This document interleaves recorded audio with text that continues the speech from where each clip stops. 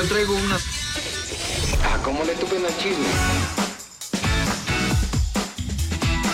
Bienvenidas, bienvenidos. Este es el nuevo punto de partida. ¡Hay mucha gente de repente! Arriba San Luis. La tónica perfecta para arrancar mejor el día. Es miércoles 14 de febrero, Día del Amor y la Amistad. Hoy en Guerra de Rolas, Héroes del Silencio enfrenta Fobia. Las referencias que hacen la diferencia. Vasthy Santoyo nos habla de qué es el amor. Los personajes que estelarizan el día a día. Contaremos con la presencia de Mario Rojas platicándonos temas de Infonavit. Las notas que ilustran nuestra realidad. Polo Rojas nos acompaña esta mañana, los datos con él. Los datos que no pueden pasar desapercibidos. ¡Ay! En los espectáculos, Peso Pluma empieza este día con el corazón roto. El ritmo y la tendencia. Van por Alejandro Mayorkas. Todo para ver bien y estar arriba. Arriba San Luis. Con nuestros anfitriones. Con Jesús Aguilar y Karina Armenta. El día de hoy, como la Kelly. 7:04, 7:04. Tengan ustedes la mejor mañana de sus vidas. Black Kelly Morales. Hola Karina, buenos días. Estoy súper contento de estar por acá, sobre todo en un día tan especial como este. Feliz Día del Amor y la Amistad. Feliz Día de San Valentín para ti, para todo el equipo y para todo el público de Arriba San Luis, por supuesto. Que el amor en todas sus formas sea la gasolina que les haga felices. Yeah. En el día a día. Tenemos, por supuesto, mucho que decir sobre el tema, ¿no? Va a venir Vasthy Santoyo en un ratito para platicarnos sobre eso y también, pues, música ad hoc para recordarnos a nuestros amores y a nuestros exes amores. Y no importa, el amor está en el aire y hay que disfrutarlo como es. Exactamente, vívalo de la manera que le llene el corazón. Vamos a tener regalos para que usted pues pase el día solito, acompañado o vaya a encontrar el amor por ahí. Pero bueno, les tenemos regalitos de parte de nuestros amigos de Cineteca Alameda. Más adelante les damos la dinámica. Venga. ¿Con qué comenzamos, Cari? Ay, pues oye, Alejandro Mayorkas, hasta ayer yo creo que tenía un día muy tranquilo. Esto en información internacional, ¿cierto? Exactamente. Fíjate que el secretario de Seguridad Nacional de Estados Unidos, Alejandro Mayorkas, fue acusado de incumplir la ley y también de violar la confianza pública. Esto una semana después de una vergonzosa derrota en el Pleno de la Cámara de Representantes. Los republicanos finalmente lograrían aprobar dos acusaciones. Esto para la destitución política del secretario de Seguridad Nacional de Estados Unidos, Alejandro Mayorkas. Esto bajo el argumento de que ha permitido una política de fronteras abiertas con nuestro país.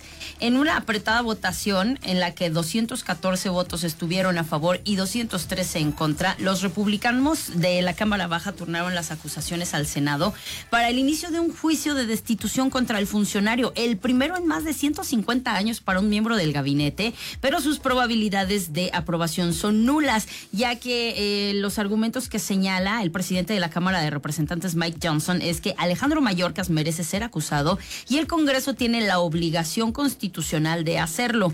¿De qué se le acusa? Hay dos acusaciones. Una es rechazo deliberado y sistemático a cumplir con la ley y rompimiento de confianza pública por haber supuestamente mentido al Congreso de que la frontera con México era segura.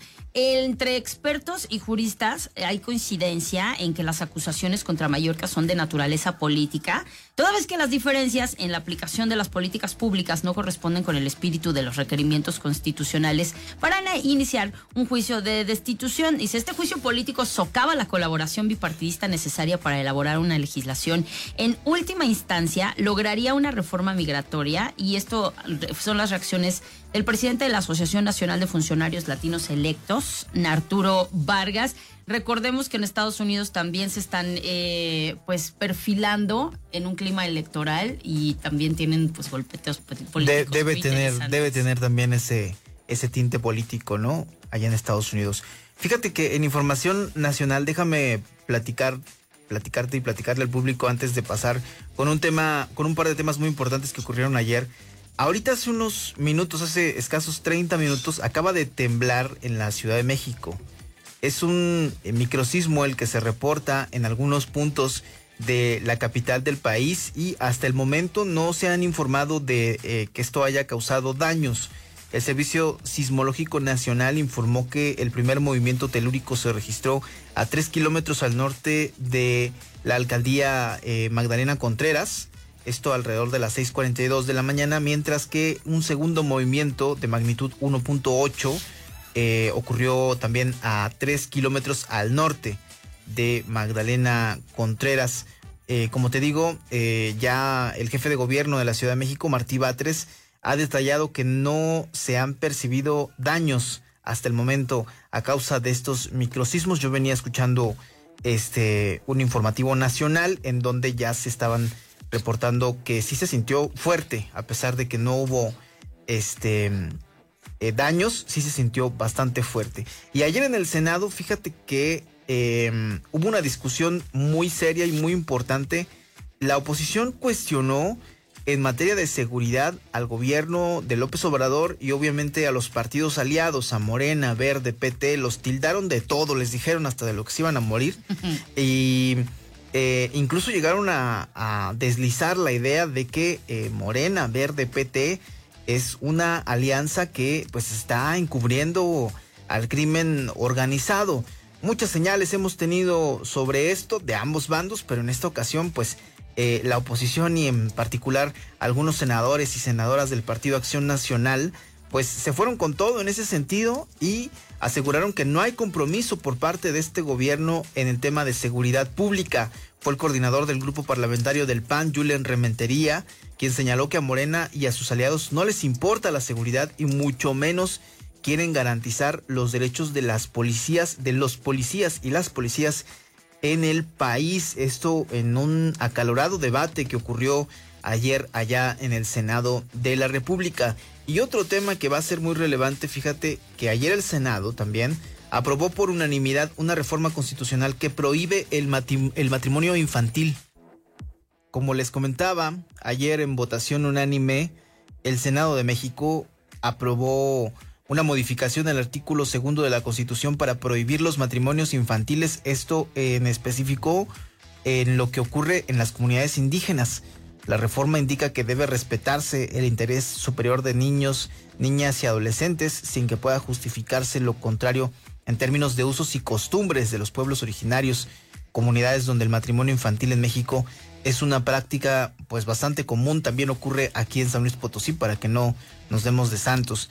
En México, según datos del Censo de Población del Instituto Nacional de Estadística y Geografía, en el 2020, al menos 27,800 adolescentes pertenecientes a pueblos originarios de entre 12 y 17 años se encontraban casados o unidos, y los estados con mayor número de mujeres unidas o casadas menores de edad son Chiapas, Oaxaca y Guerrero. Así que, amor consensuado o no. Exactamente. ¿O no será? En esta entidad, en Guerrero, más de 300,000 niñas han sido vendidas para matrimonio en pleno 2024. Inadmisible. Terrorífico. Y esto tenían como pretexto, o más bien se apegaban a los usos y costumbres en las comunidades indígenas, y por eso se reformó el artículo 2 de la Constitución para establecer que comunidades y pueblos indígenas tienen derecho a regirse por usos y costumbres, pero por encima de ellos colocan ahora el interés superior de la niñez. Entonces, esto me parece a mí fundamental. Y sobre todo, que nada ni nadie puede estar por encima de derechos de niños y niñas, ni por encima de la Constitución. Y eso lo aplaudimos muy bien, muy bonito que pasen estas cosas en el Senado. Es excelente. Tienes más información, ¿no? En materia de seguridad. Exactamente. En tema de seguridad, que híjole, sí, este gobierno nos anda quedando a deber bien durísimo. Fíjense que hay unas encuestas que son realizadas por el INEGI y nos preguntamos, ¿cuál es la ciudad más peligrosa para vivir? El INEGI realiza cada trimestre la encuesta nacional de seguridad pública urbana, en la cual se muestran los datos más relevantes sobre la percepción de inseguridad en nuestro país. Entre ellos, ¿cuáles son las ciudades consideradas como las más peligrosas en la actualidad? A lo largo del 2023, una ciudad en especial sobresalió como la peor para vivir en temas de seguridad, entre otras 5 más, todas situadas en la zona centro y norte de nuestro país. bajo el gobierno de Morena, de acuerdo con la última encuesta realizada en diciembre del 2023, el 64.8% de las mujeres y el 52.3% de los hombres consideraron que vivir en su ciudad era inseguro.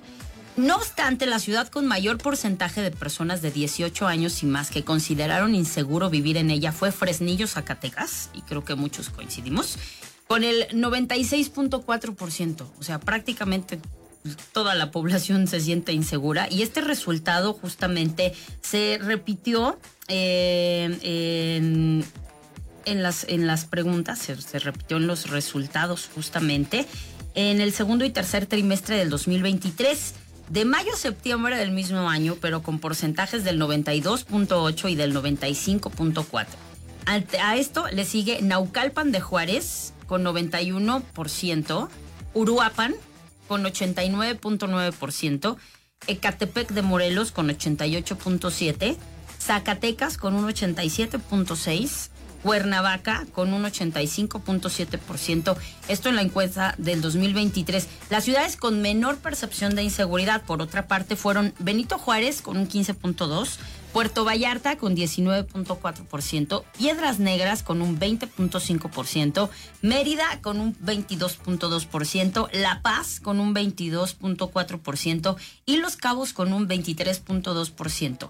Y en cuanto a la percepción de inseguridad en espacios físicos específicos, el 70.6% de la población dijo sentirse insegura en los cajeros automáticos localizados en la vía pública, el 64.1% en el transporte público, el 55% en el banco y el 53.2% en las calles que habitualmente transita. Asimismo, el 32.9% de la población de 18 años y más que habita en las ciudades más peligrosas no confía en que los niveles de delincuencia en su ciudad cambien en los próximos 12 meses e incluso el 23.4% prevé que sea peor. Esto son algunos de los datos que nos da esta encuesta nacional de seguridad por parte del INEGI en nuestro país. Así que pues ahí están las percepciones que tiene la población y las ciudades más inseguras.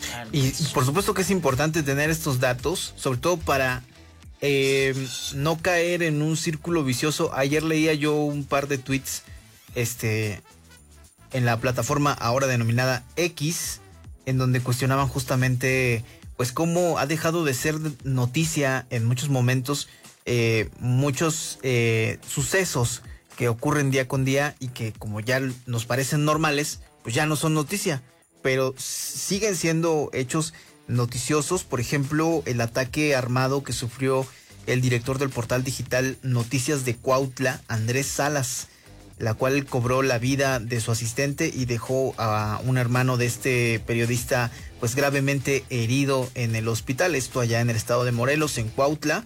Y pues a partir de esto ha sucedido algo que de lo cual yo no tengo registro.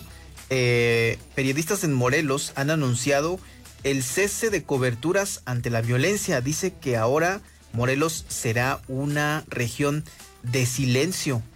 Anunciaron la suspensión de coberturas principalmente de la Nota Roja. Una reportera morelense de nombre Guadalupe Flores señaló que el ataque contra el equipo de Salas en la ciudad de Cuautla, que en realidad iba dirigido a él y no a los otros dos que resultaron heridos,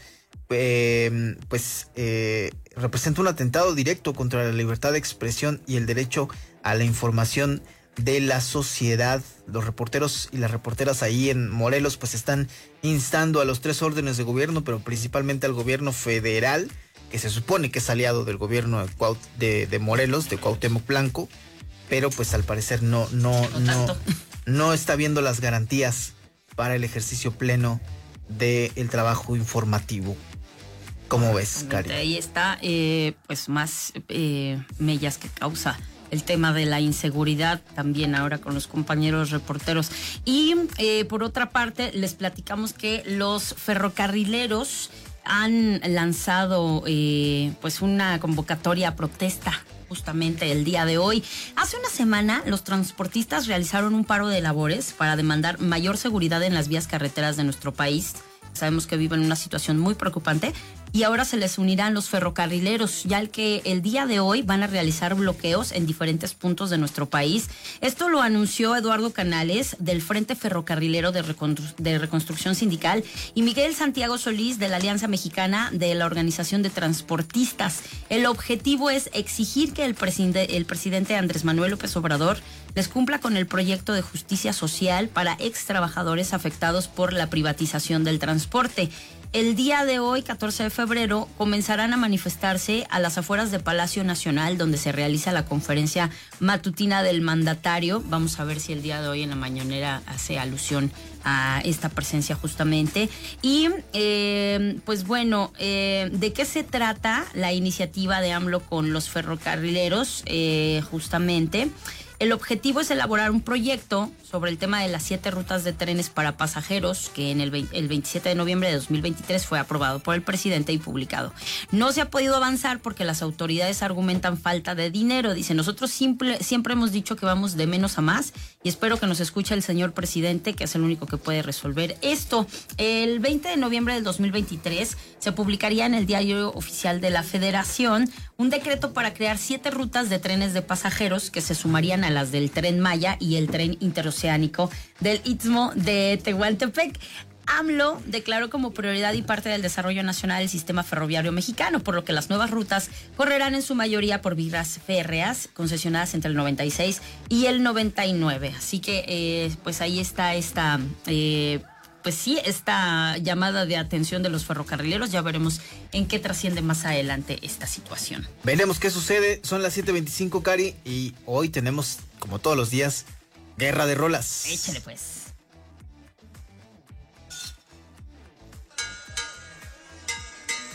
Respetable público, lucharán 2 de 3 caídas sin límite de tiempo. ¡Mucha lucha! ¡Mucha lucha! Aquí está la incomparable guerra de rolas. Que se armen los chingados.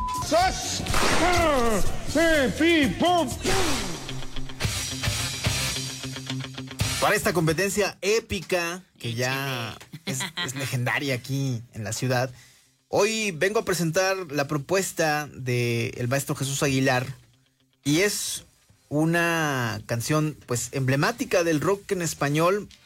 Maldito Duende es una canción de Héroes del Silencio, perteneciente a su álbum Senderos de Traición, publicado en 1990, y es uno de los temas más populares de la banda española.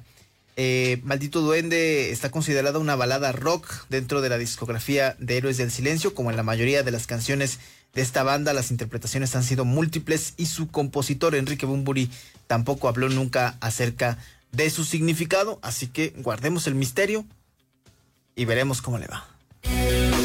Amanece tan pronto y yo estoy tan solo y no me arrepiento de lo de ayer.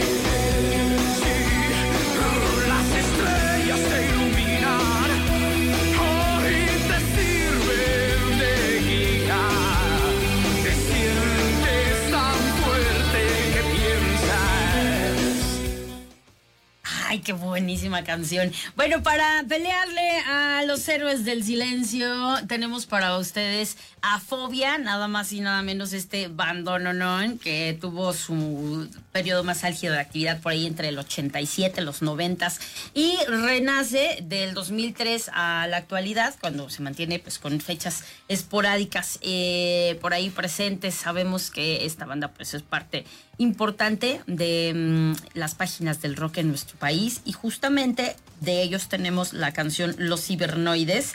Esta canción es una crítica social sobre la creciente influencia de la tecnología y la inteligencia artificial en la sociedad, que creo que ahorita está mucho más vigente que en el momento que se lanzó. Claro. Y en general nos habla de los cibernoides como un mensaje de resistencia contra la influencia excesiva que tiene la tecnología en la sociedad, resaltando la necesidad de mantener un equilibrio entre los beneficios del progreso tecnológico y la preservación de valores y autonomía humana, que creo que es bonito rescatarlo en este momento de su álbum Leche. Aquí les dejamos los cibernoides en esta guerra de rolas. Échale, mi Cris.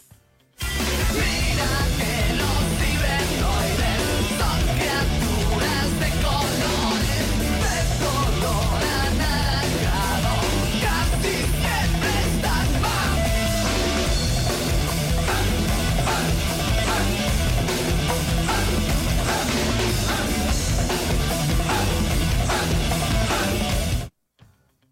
Pues ahí está nuestra apuesta para la guerra de rolas. ¿Cuál es la que desean apoyar? Estamos contigo en el 4448-442-961 para que votes a través de WhatsApp, pero también puedes hacerlo en redes sociales. Estamos tanto en Instagram como en Facebook. Somos MG Noticias y ahí los encontramos. Voten por la mejor para este...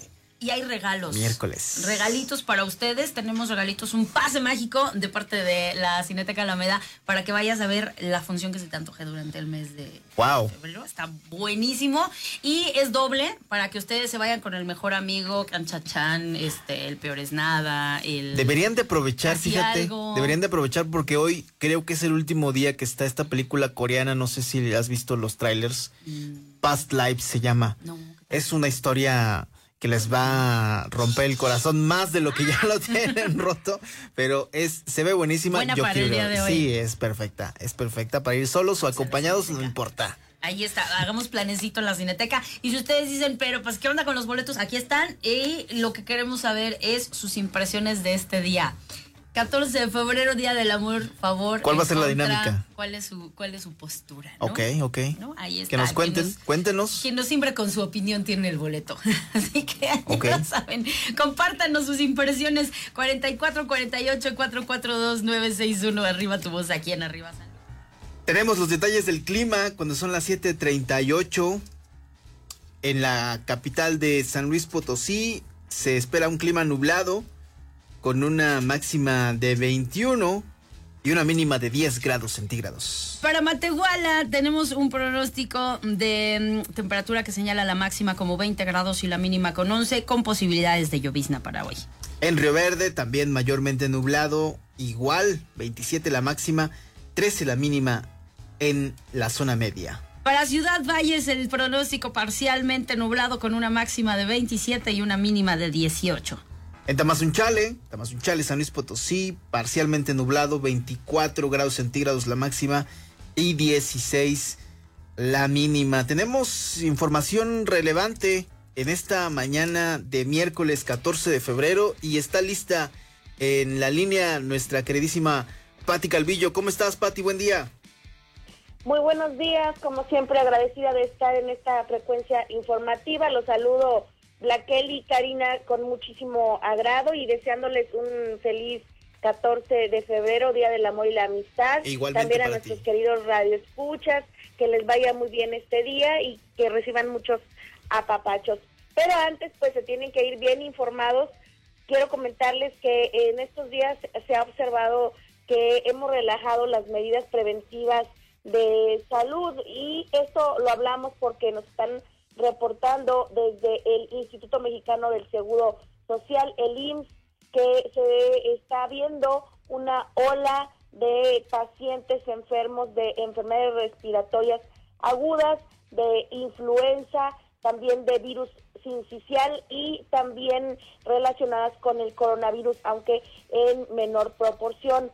Les comento que nos dice Efraín Luna Barrios, que es el jefe de prestaciones y servicios de salud del Seguro Social aquí en el estado de San Luis Potosí, que él también determina que hay un relajamiento de estas medidas de sana distancia, como el uso de cubrebocas, el uso de gel antibacterial, también el estornudo de etiqueta, ya no lo hacemos, y en fin, no hemos tomado estas medidas de contención para evitar que lleguen virus y bacterias al organismo. Lo que manifiesta es que también se observa que el sector de la infancia es el que más está padeciendo en estos momentos el crecimiento del virus en San Luis Potosí, es decir, nuestros niños están enfermando y pues es muy común verlos en las escuelas, en los camiones urbanos, en las calles, que andan agripados. Entonces nos están diciendo hay que recordar las medidas sanitarias y también recurrir a la vacunación. San Luis Potosí en otros años estaba acostumbrado a estar en los primeros niveles a nivel nacional de vacunación y ya no lo hemos hecho. Mucho tiene que ver no solamente la falta de estrategia de las autoridades sanitarias por llegar a esta etapa, sino que también la ciudadanía debe acudir a sus centros de salud, en este caso a las unidades de medicina familiar, para poder vacunarse y alejarse de la posibilidad de adquirir cualquier virus o bacteria relacionada con esas enfermedades respiratorias agudas. Además de que nos encontramos en una etapa estacional de frío, pues dice, es normal que se dé este incremento, pero sí se está relajando mucho la ciudadanía. ¿Les parece? Vamos a oír. Circulando mucho lo que es el tema de infecciones respiratorias agudas. Generalmente pues sí traíamos algunos casos de virus sincitial respiratorio y bueno, pues también algunos casos de influenza. El hecho de aproximarse con la población a que se vacune y que ellos vayan a las unidades médicas a recibir su vacuna. Afortunadamente en el tema de COVID los casos han sido muy mínimos, no ha habido tantos casos como en otros estados, y esto es debido a la vacunación que hemos tenido al 100% aquí en el estado de San Luis Potosí. Recordarán también que hace unas semanas a nivel estatal se aprobó un impuesto la exención de un impuesto que tiene que ver con que ya no se cobre en los estacionamientos de San Luis Potosí, y resulta que en San Luis hay varios empresarios locales que están amparándose contra esta definición que se dio en el Congreso del Estado. Ahí se definió que ya no íbamos a pagar los potosinos las tarifas relacionadas con el uso de estacionamientos en plazas comerciales.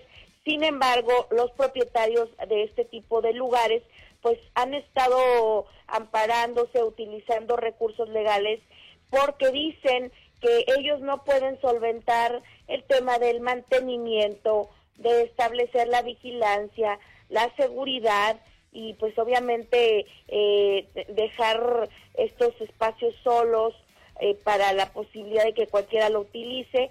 Entonces, pues ellos se mantienen en la dinámica de querer establecer una tarifa, y Víctor Salgado, que es el síndico municipal del Ayuntamiento de San Luis Potosí, que es perteneciente al Partido Revolucionario Institucional, está diciendo que más o menos el ayuntamiento tiene el registro de 11 amparos, es decir, son varias plazas comerciales las que están en esta dinámica. No se van a dejar los empresarios locales luego de que se les quitó o se les aplicó esta definición legal a través del Congreso del Estado, y dice pues hay que estarse organizando para que entre el Poder Legislativo y pues los ayuntamientos definan esta situación que pues ya se había dado en el Congreso del Estado, se había aprobado que ya no cobraran más, pero pues está sucediendo esto, por eso que seguimos viendo que en algunos lugares siguen cobrando. ¿Les parece? Vamos a oír. En el caso de nosotros del ayuntamiento tenemos solamente conocimiento de 11 juicios de amparo en el que ponen como autoridad demandada al ayuntamiento. Seguramente hay otros que conoce el diputado en el que no somos parte nosotros. De estos, 2 cuentan con suspensión definitiva, es decir, pueden seguir cobrando, y algunos otros siguen su proceso y algunos otros están reclamando se les otorgue esta suspensión. Insisto, tenemos solo 11 a la fecha y solo 2 con suspensión definitiva. El resto sigue su proceso normal jurídico.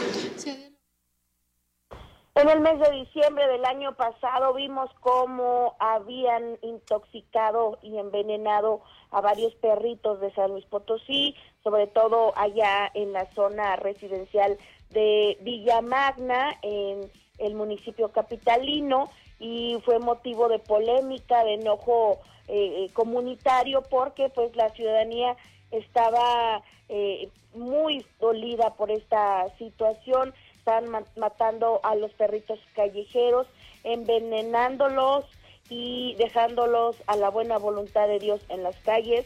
Parece ser que les daban carne con algunos tóxicos, y también en estos días hemos estado escuchando y pues también informando sobre la misma circunstancia, pero ya está trascendiendo a otros municipios. El de Río Verde ha reportado que justamente están matando perritos, están asesinándolos, y en el Poder Judicial del Estado, la presidenta de este poder, Manuela García Cázares, estuvo hablando sobre este tema. Refiere que efectivamente hay varias denuncias que se están siguiendo a través de la Fiscalía General del Estado. Se está haciendo el trabajo de atención, así que pues hay un asunto legal ahí que atender, y por lo pronto pues nos está diciendo que este fenómeno sigue al alza, o al menos también sigue a la alza el tema de la denuncia. ¿Les parece? Vamos a escuchar. No hemos tenido todavía sentencias, pero sí en la Fiscalía judicializó varias carpetas y están en trámite de proceso. ¿Alguna cantidad de son como unas 5. 5. Eso fue en este... Pati, te seguimos escuchando. Y fíjate que tuvimos buenas noticias del Servicio de Atención Tributaria de San Luis Potosí, porque nos dijeron que van a ampliar las fechas relacionadas con el pago de impuestos. Es muy normal que para este mes de marzo y abril nuestros contadores estén súper preocupados y sobre todo enfocados a sacar adelante todos estos temas relacionados con el pago de impuestos, y nos están afirmando, nos están diciendo que debido a este puente vacacional se dieron buenas noticias para los contribuyentes potosinos, porque hay muchos que quieren un plazo más, porque no se organizaron en todo el año, porque pues siempre el tiempo es insuficiente, y resulta que les dieron unos días más para poder llevar a cabo este tema, que es muy importante, porque si no estás bien con Hacienda, pues es complicado. Recordemos que siempre hay sanciones económicas y punitivas, pero nos están refiriendo que hay al menos esperanza para los pobres contadores, que son los que generalmente en esta época del año andan corriendo y con mucha presión. ¿Les parece? Vamos a escuchar. La fecha límite para presentar la declaración personas morales será el 1 de abril. Normalmente hubiera sido el 31 de marzo, pero como lo dice el código, si el último día es inhábil, pues se recorre al siguiente día hábil, que en este caso es el 1 de abril, sin que esto pues les vaya a causar alguna carga más al contribuyente, ¿no? Bien. Es mi información esta mañana. Gracias, Pati Calvillo. Pásala bonito en este miércoles. Feliz día, Pati. 14 de febrero. Feliz un abrazo. día a todos por allá. Un abrazo a todos, Karina y Black Kelly. Pásala bonito, gracias. Habíamos pasado por alto que hoy es miércoles de ceniza. Igualmente. Entonces, no se come carne. Oh. Menudo dilema. Sí. Pero bueno, yo creo que con una buena penitencia se puede salvar todo, ¿no? Yo creo que sí. Pero de volada, fíjate, comentarles un poco los horarios de volada de las parroquias. Hoy van a estar abiertas desde las 7 hasta las 9, ahorita en la mañana, y a partir de las 12, y casi todas hasta las 7 de la noche. Entonces, para que combinemos, ¿no?, el romance, la pasión con nuestras creencias, que se vale, no hay nada de mal. Y tenemos hoy un estreno nacional con un muy querido amigo, un artista, ¿no?, originario del norte del país, que ha incursionado en muchísimos ámbitos. Él es Polo Rojas. ¿Cómo estás, Polo? Buen día. Buen día, Polo. Hola, ¿cómo les va? Qué gusto saludarlos a los dos, mi querida Black Kelly, mi querido Karina. Un abrazo muy fuerte para los dos. ¿Cómo se portan? Muy bien, Polo. Pues, feliz día. Oye, entre bien y mal, pero felices de que estés por acá, Polo Rojas. Ay, qué gusto. Eres pues un egresado, ¿no?, de The Voice, de La Voz México. Hace algunos años que estuviste por allá participando y has tenido incursiones en ámbitos muy diversos de los medios y del arte. Eres un artista del doblaje, has participado en películas, Y ahora pues andas promocionando un sencillo, una música que estás lanzando al aire. Cuéntanos un poco pues sobre este trayecto, sobre cómo has recorrido todo este camino. Pues fíjate que en este último año lanzamos un par de canciones, una que se llama Viento, que es un cierre de ciclo amoroso, y esta canción que se llama 1000 años, que más allá de hablar de un tema muy recurrente como es el desamor, que es la tristeza o cualquier tema de índole bajo, ahora le apostamos por el amor. Creo que ya es suficiente de estarle tristeando, ya es suficiente de estar y sentirse incompletos, y este tema habla justo de eso, de apostarle al amor, de hablar y desde el agradecimiento, desde una manera súper humorística, si quieres, de repente un poquito de sarcasmo. Dice una frase de la canción así de: no te cansas de estar todo el trinche día en mi mente, y es desde eso, cuando estás totalmente enamorado de ti, de la vida que vives, de la persona que tienes al lado y de lo que estás recorriendo. Qué interesante. De eso se trata 1000 años. Oye, muy oportunamente el lanzamiento el día de hoy va como un regalito, ¿no? A todos tus seguidores. Sí. A todas las señoras y a todos los señores, a los que están... hace un rato estaba platicando con una amiga y le decía, para los que estamos emparentados, nos sirve mucho porque tenemos perfectamente a quién dedicársela, ¿no? A los que no estamos tan emparentados, tenemos una oportunidad de enviarla a diferentes frentes para ver en dónde cae la bala. Eso. Ándale. Algún lugar ha de pegar. Chicle y pega, ¿no? Vaya, la música siempre ha sido una forma de transmitir emociones, sentimientos y de decir algo más de lo que se puede decir con palabras. Y yo creo que esta canción nos va a ayudar muchísimo a comunicar lo que de repente no nos atrevemos a decir de frente, en una plática, en un café, ¿no? De repente hay canciones que nos ayudan a hacer eso, y creo que esta canción, 1000 años, nos va a ayudar. Cuéntanos un poco, es un sencillo que viene de un álbum, ¿qué otros planes tienes para los próximos meses? Es una colaboración. Ah, ok, muy bien. Es una colaboración que hicimos con el buen amigo Cuitla Vega. Él es un gran compositor, también radica por acá, por Querétaro, que es en donde estoy radicando hace 4 años. Y la música nos hizo coincidir, y una plática de lunes en la ocasión, en menos de 3 horas. Hola. Sí, te perdimos un poquito, pero nos contabas que en una plática de lunes.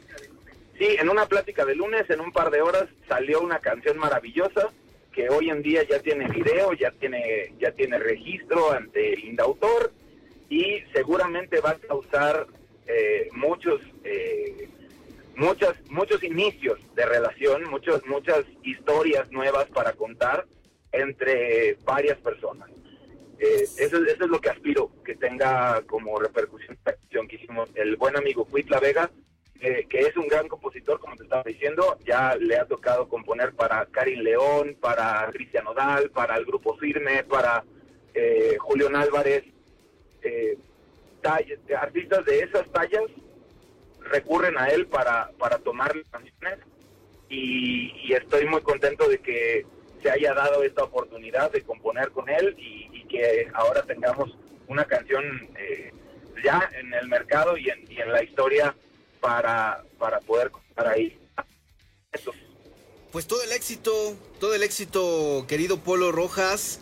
Esperamos que le vaya muy bien a esta canción, y por supuesto que, como tú lo auguras y como tú lo deseas, pues provoque esos inicios de relaciones, o también de amor propio, ¿no? Porque entiendo que es un tema que abarca en todo el amplio espectro la palabra amor, la palabra cariño, la palabra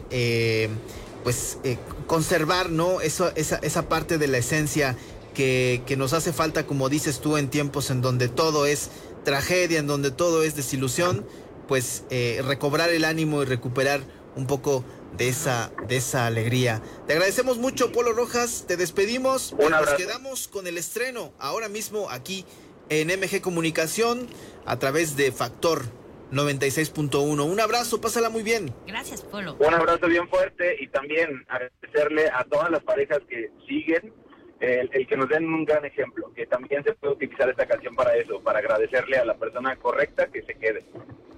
Pues gracias, venga. Polo. Nos quedamos con tu tema, 1000 años y todo el éxito del mundo. Cuídense muchísimo, un abrazo fuerte y muy feliz día. Pásenla muy rico. Bye. Hasta luego. Hasta luego. En estos momentos nos da muchísimo gusto saludar al ingeniero Mario Rojas Hernández, que es delegado regional del Infonavit en San Luis Potosí. Los saludamos con muchísimo gusto. Blaqueli Morales, Karina Armenta esta mañana aquí en Arriba San Luis. Qué gusto contar con su presencia. Buenos días. Buenos días. ¿Qué tal? ¿Cómo están? Muy buenos días. Encantado de saludarlos. Nosotros igualmente muy contentos de poder llevar información crucial y muy importante acerca de el crédito más importante que existe tal vez para los trabajadores y que muchos consideran complicado ejercerlo hasta que se animan y ven que es realmente sencillo, ¿no? Es correcto, el Infonavit es una institución, no olvidemos, de carácter social, ¿no? Que lo que busca es fomentar que haya vivienda para todas las y los trabajadores.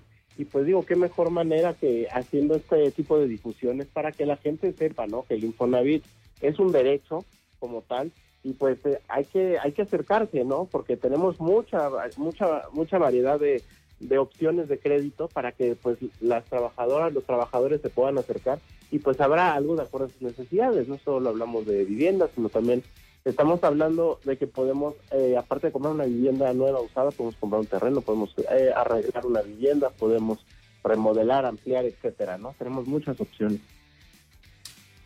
Claro, sobre justamente este tema, es muy interesante esto que están manejando, que se llama el Crediterreno Infonavit, ¿no? Que es este esquema de crédito que fue lanzado en 2023 y que permite a las personas derechohabientes comprar un terreno y después construir la casa ahí, pues completamente al gusto de cada quien. Platíquenos un poco sobre los requisitos, sobre los plazos de este esquema, qué beneficios tiene.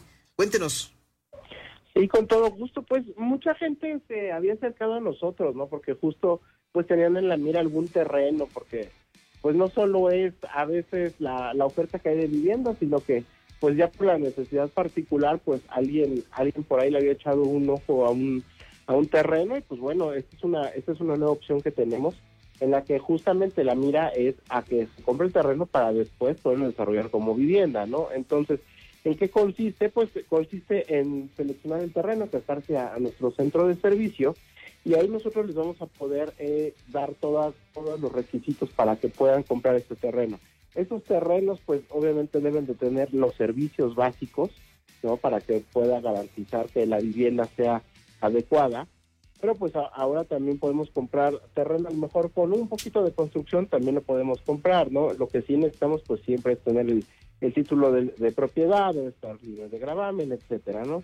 El chiste es que pues también todos los terrenos que podamos comercializar pues sean legales y que pues tengan toda la documentación en regla, ¿no? Eso sí es un requisito. Que eso es importantísimo para aquellos que están en la búsqueda de ampliar su patrimonio y pues parte de los requisitos son importantes, ¿no? Para que tomen en cuenta esto y hay muy buenos resultados de lo que sucedió en el 2023. Aquí en San Luis Potosí se ejerció un extraordinario número de créditos. Pues estuvimos muy cerca de llegar a los 10,000 créditos, nos quedamos abajo por 50, pero pues creo que fue un buen esfuerzo en el que pudimos darle solución de vivienda a pues casi, no solo 10,000 trabajadores, sino podemos hablar de 10,000 familias, ¿no? Que estuvieron beneficiadas. Pues hubo vivienda nueva, vivienda usada, y lo que les comento, todos los nuevos esquemas, ¿no? Hubo también mucha gente que remodeló, mucha gente que amplió, que arregló su casa, que la pudo equipar, la parte de los terrenos que ahorita ya platicamos. Entonces estamos hablando de que fue una derrama de casi 6,000 millones de pesos. Entonces, bueno, esa parte es la que yo creo que ahorita destaca, ¿no? Porque no habíamos tenido una derrama de este tamaño en estos últimos años, y sobre todo pues son los montos, ¿no? De los créditos, que ahí es donde yo creo que es muy importante. Entonces tuvimos un aumento del 15% comparado con el año 2022. Eso está buenísimo. 25% más en comparación con el año pasado, esta gran derrama económica que sin duda alguna es una extraordinaria bonanza. E igualmente los esquemas que el Infonavit está implementando, vemos que se encuentran en constante mejoría y sobre todo innovando las maneras en las que se puede ejercer este crédito, de manera que ya puede hacerse de manera fusionada, que podemos ampliar, que podemos remodelar. Y muchos tal vez se están enterando en estos momentos que podían comprar un terreno. Es un crédito que no solamente es de los que más buscan los trabajadores dentro de las prestaciones al momento de buscar una oferta laboral, sino igualmente se encuentra en constante innovación. Así es, y sobre todo también me gustaría destacar el tema de las tasas de interés, porque es algo bien importante, ¿no? En esta administración lo que hemos hecho es tener una tasa de interés diferenciada. ¿Qué quiere decir? Que pues la gente que gana menos pues pagan los intereses, y así se va escalonando hasta la gente que gana más. Aparte de esto, pues también tenemos una edad ahora de 75 años para las mujeres, que ese es el tope. Entonces es un plazo muy largo de edad, y 70 años para los hombres. Estas características pues han hecho que también el Infonavit se ponga más al alcance, ¿no? De los trabajadores. Y pues recordar que ahora todos los créditos los cerramos en pesos, lo que quiere decir que el trabajador siempre va a pagar la misma mensualidad. Ya no va a haber aumentos, no va a haber ninguna sorpresa, y sobre todo pues acabar con esa mala imagen que se tenía de los créditos impagables, ¿no? Hoy en día pues todo lo que buscamos es hacerlo social y pues ponerlo al alcance de los trabajadores. Pues súper interesante. Ojalá que la gente que está interesada y que en este preciso momento está teniendo dudas, pues se acerque justamente ahí a la delegación estatal a la delegación regional, mejor dicho, del Infonavit en San Luis Potosí, que como sabemos pues está aquí muy cerca, sobre Carranza, en un sitio muy perfectamente ubicable, no hay pierde. Entonces, o qué otros esquemas también podemos pensar para que la gente pueda obtener esta información, ingeniero. Sí, no, pues tenemos la verdad que muchos canales de comunicación para la gente que incluso nos oye en el interior del estado. Está una página que se llama Infonavit Fácil, que como lo dice su nombre, está todo de una manera muy clara, muy sencilla, y está todo el Infonavit al alcance. Es infonavitfacil.mx. Ahí van a encontrar todo esto que les estoy platicando, y yo creo que muchas cosas más que les interesa a los trabajadores, y también aprovechar para que toda la gente que cotiza saque mi cuenta Infonavit, que mi cuenta Infonavit no es más que una banca en línea, una banca en la que van a tener todos los servicios. O sea que incluso la gente que de repente pues le cuesta trabajo por pedir permisos o porque no les quede muy cerca el Infonavit, pues todo lo van a poder hacer a través de medios digitales, y pues de esta manera pues lo acercamos, ¿no?, a los trabajadores. Perfecto, pues ahí está, ni mandado a hacer. Muchas gracias, ingeniero Mario Rojas, delegado regional del Infonavit. No, hombre, pues encantado, y les agradezco mucho la difusión. Un saludo a todos. Gracias. Igualmente, pues instamos a todos nuestros amigos que nos están escuchando a acercarse al Infonavit, a ejercer su crédito y pues ampliar su patrimonio ahora con la mayor cantidad de facilidades y opciones que contamos con esta extraordinaria institución. Gracias, muy amable, gracias por estar con nosotros. Qué pertinente hablar del amor en este día, mi querido Blaquelí. Sí, sobre todo en un momento en donde pues algunos famosos andan dando de qué hablar con sus rupturas, sus presuntos engaños, posibles engaños, ¿no? Ayer, fíjate que me llamó mucho la atención lo que publicó justamente Nicky Nicole, la ahora ex novia de Peso Pluma, porque hablaba de una palabra que me parece fundamental, el respeto, ¿no? Pero demos 2 pasos hacia atrás porque está Vasthy Santoyo, nuestra terapeuta de cabecera. ¿Cómo estás, Vasthy? Feliz Día del Amor y la Amistad. Feliz día. Hola, feliz día. Sí, feliz Día del Amor y la Amistad, que yo creo que deberíamos de celebrar siempre el tener la capacidad de amar y de amar sanamente. Pero feliz día para todos. Feliz día, Vasthy. Cuéntanos desde la perspectiva psicoterapéutica, ¿qué podemos definir como el amor? ¿Qué es el amor? Difícil, ¿no? Sí, es un concepto bastante amplio y complejo para poderlo definir. Yo les diría que si nos vamos con 2 elementos para que a partir de ahí podamos entender cómo se siente y cómo se vive el amor será como esa fuerza o ese motor que nos hace poder tener conciencia de lo que es bueno, de lo que es malo, y es el que nos hace tener conciencia también de todo lo que conlleva estar en equilibrio con nuestra propia vida y con las personas. Estos 2 elementos, el que sea fuerza, el que sea motor, debería, como una expectativa, conducirnos a todos los seres humanos a la paz, a la tranquilidad, a la plenitud y, como lo dije anteriormente, al bienestar. Pero luego resulta que en consulta la mayor parte de los temas que traen los pacientes tienen que ver con el amor. Entonces digo, ¿qué está pasando?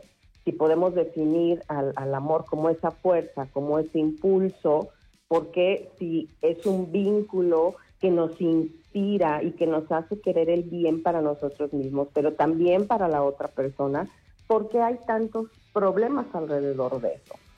En un momento más lo voy a explicar, pero quisiera que habláramos de cuáles son los tipos de amor, porque nos encasillamos muchísimo a veces en el amor romántico, el amor de pareja, pero hay algunos otros que son también importantes, que están en todas las áreas de nuestra vida y que no podemos dejar pasar. Uno sería el tipo de amor filial.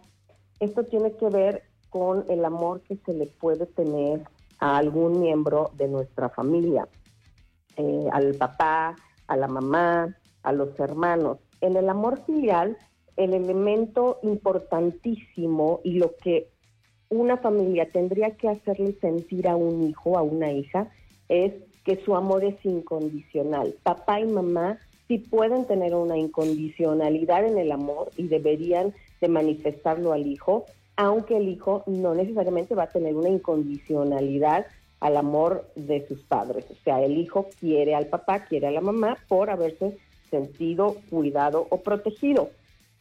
Después está el amor fraterno. El amor fraterno es aquel que podemos profesar a los amigos, y este es un tipo de amor horizontal donde lo que necesitamos es que sea recíproco. Pero yo les voy a decir una cosa, la amistad es un tipo de amor bastante maltratado, porque cuántas veces no hemos escuchado frases que dicen, es mi amigo, no lo he visto en años, o puede que no nos veamos, pero cuando platicamos es como si no hubiera pasado el tiempo. O mira, pase lo que pase, yo sé que es mi amigo y voy, o mi amiga, y voy a aguantar tal o cual situación. No, tenemos también que pensar que al igual que todos los otros tipos de amor, la amistad se cultiva, se construye. No podemos permitir que no haya límites también en este tipo de relaciones. Después está el amor místico, ese amor que se le puede tener a un Dios, pero no necesariamente. Sin embargo, es ese amor que nos hace sentir que nuestro corazón, que nuestra alma están alineados con todo lo que tenga que ver con el bien y el mal, y eso me lleva a tener una paz. Y después está un amor del que pocas personas hablan, pero que yo les prometo que he comprobado en psicoterapia que es el más importante, y es el amor propio. El amor propio comienza con la capacidad y el atrevimiento de conocerte para entonces tener tú mismo esa fuerza, ese motor, y encontrar en el amor propio 3 elementos fundamentales, Karina Blakeley, que sería la aceptación de ti mismo, el compromiso que puedes tener con tu vida, con tus acciones y con cómo va a repercutir eso en la vida de los demás, y la cooperación contigo mismo. O sea, siempre les he dicho que no somos víctimas del destino y que tenemos que cooperar para las cosas que queremos y que soñamos. De este amor, del amor propio, será de donde parten todos los otros tipos de amor. ¿Y por qué es importante? Porque no puedo dar lo que no tengo. ¿Sí? Yo puedo ofrecer, si no estoy bien emocionalmente, una relación, puedo ofrecer amarte, pero nunca nos ponemos a pensar que esos ofrecimientos no conllevan la dosis de salud que se necesita. Entonces sí andamos ofreciendo amor a todo mundo, pero un amor bastante insano, o como dicen estas generaciones, y no me quiero escuchar anciana, pero tóxico. Un amor tóxico. Entonces allá andamos ofreciendo muchas cosas que se le parecen al amor, pero que definitivamente no lo son. Y por último llegamos al amor romántico. En el amor romántico está la posibilidad de querer el bienestar de otra persona, al igual que el tuyo. En el amor romántico yo les daría 5 puntos para los que ustedes deben de poner mucho énfasis a la hora de pensar en tener pareja o cuando ya la tienen. Tu pareja debe de tener el mismo sistema de valores que tú. Si tu pareja no tiene el valor del respeto y tú sí, va a haber una broncota estructural en la relación. 2, a esa persona le tiene que doler tu dolor y viceversa. No hay amor sin compasión. No estoy hablando de lástima ni estoy hablando de empatía, estoy hablando de compasión. 3, debe de haber admiración. Si hay amor, en inmediato tenemos que pensar en admirar. Piensen ustedes, por ejemplo, en su mamá, en su papá, y si yo les pregunto, ¿los admiran? En inmediato viene la respuesta. Después 4 sería que compartan el mismo sistema de humor. Qué importante es tener la capacidad de reírnos con nuestra pareja. ¿Por qué? Porque cuando en algún punto haya problemas, tenemos que poder mirar atrás y reírnos de esos problemas en algún punto, hacer chiste de nosotros mismos y de la relación para poder hacer soportable todo. Y porque en algún momento de la vida la relación de pareja evoluciona al punto donde va a haber cuestiones físicas, va a haber cuestiones de deseo que no van a estar y siempre quedará el humor como la forma más importante de intimidad entre dos personas. Y 5, el deseo, la parte sexual, que no quiere decir estar 24/7 queriendo estar con esa persona, sino que la persona sepa que es deseada y que tú también te sientas deseada por tu pareja. Estos serían los 5 puntos básicos y fundamentales para entender que lo que estamos teniendo como relación de pareja es una relación verdadera y que puede construirse como una relación sana. Pero luego tenemos muchos mitos alrededor del amor romántico y solo voy a hablar de 2. Uno es que tenemos que encontrar a nuestra media naranja, ¿no? Pues no somos medias cosas de nada, somos seres completos que si buscamos conciliar y tener el amor propio, vamos a poder ofrecer a otra persona completa la capacidad de nuestro amor para que sea fuerza y motor. Y otro mito es que el amor todo lo puede. No, el amor no todo lo puede, lamentablemente. El amor es la base para poder construir relaciones alrededor de un amor, pero no todo lo puede. El amor no puede cambiar a una persona que ha sido violentada toda la vida y que va a hacer eso mismo y que va a repetir eso mismo con su familia, con sus amigos. No.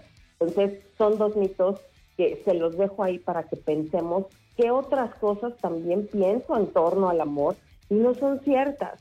No es que, Alba, si tú nos quieres agüitar el momento o el día de San Valentín, no se los quiero agüitar para nada, pero creo que tenemos que tener la conciencia de que amar es algo que tiene que darse en un ambiente sano porque así se puede construir. De otra forma, no construimos y entonces estamos teniendo todos los problemas en cuestión de vínculo que podemos ver. Pero claro que hay que creer en el amor.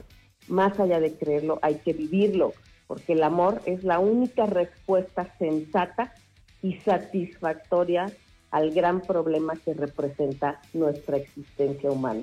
Blaquel y Karina. Qué importante es y qué bonitas reflexiones nos compartes, Vasthy. Muchísimas gracias. Gracias a ustedes. Ya casi nos vamos. Ya nos vamos. Pues ha sido un gusto para mí estar contigo hoy. Gracias, aquí, Blaquería, Cari, por estar aquí. Y con todo el equipo que hace posible Arriba San Luis, deseándoles que tengan un excelente viernes. Casi nos vamos, ya solamente falta pues definir al ganador de la contienda de hoy en la guerra de rolas. ¿Quién fue? Obvia, y los cibernoides se la llevaron este día. Era predecible, era esperable, era deseable. Exactamente. Así que con esto nos vamos a despedir el día de hoy. Te agradezco mucho, Blaquería, estar por aquí. A nombre de Jesús Aguilar, con gusto estoy por acá. Y gracias a todos ustedes por estar acompañándonos cada día desde que iniciamos al extraordinario equipo de Arriba San Luis, mi queridísima productora Yola. Gracias al buen Cris. Gracias. Yo me quedo con ustedes un par de horas más en la programación de Factor 96.1. Hay promos, hay regalitos, hay música, así que a pasar un arranque de día muy, muy bueno, con energía total. Quédense con nosotros. Quédense. Y en punto de las 6, más información. Regreso con ustedes, a nombre de Jesús Aguilar también, con toda la información de la jornada y con la mesa cuadrada. Analizaremos el contexto político. Perfectamente, así que no se lo vayan a perder, Blaquelia el día de hoy con nosotros y que su día sea genial. Esto fue Arriba San Luis. Pásenla bien. ¡Ya se acabó el programa!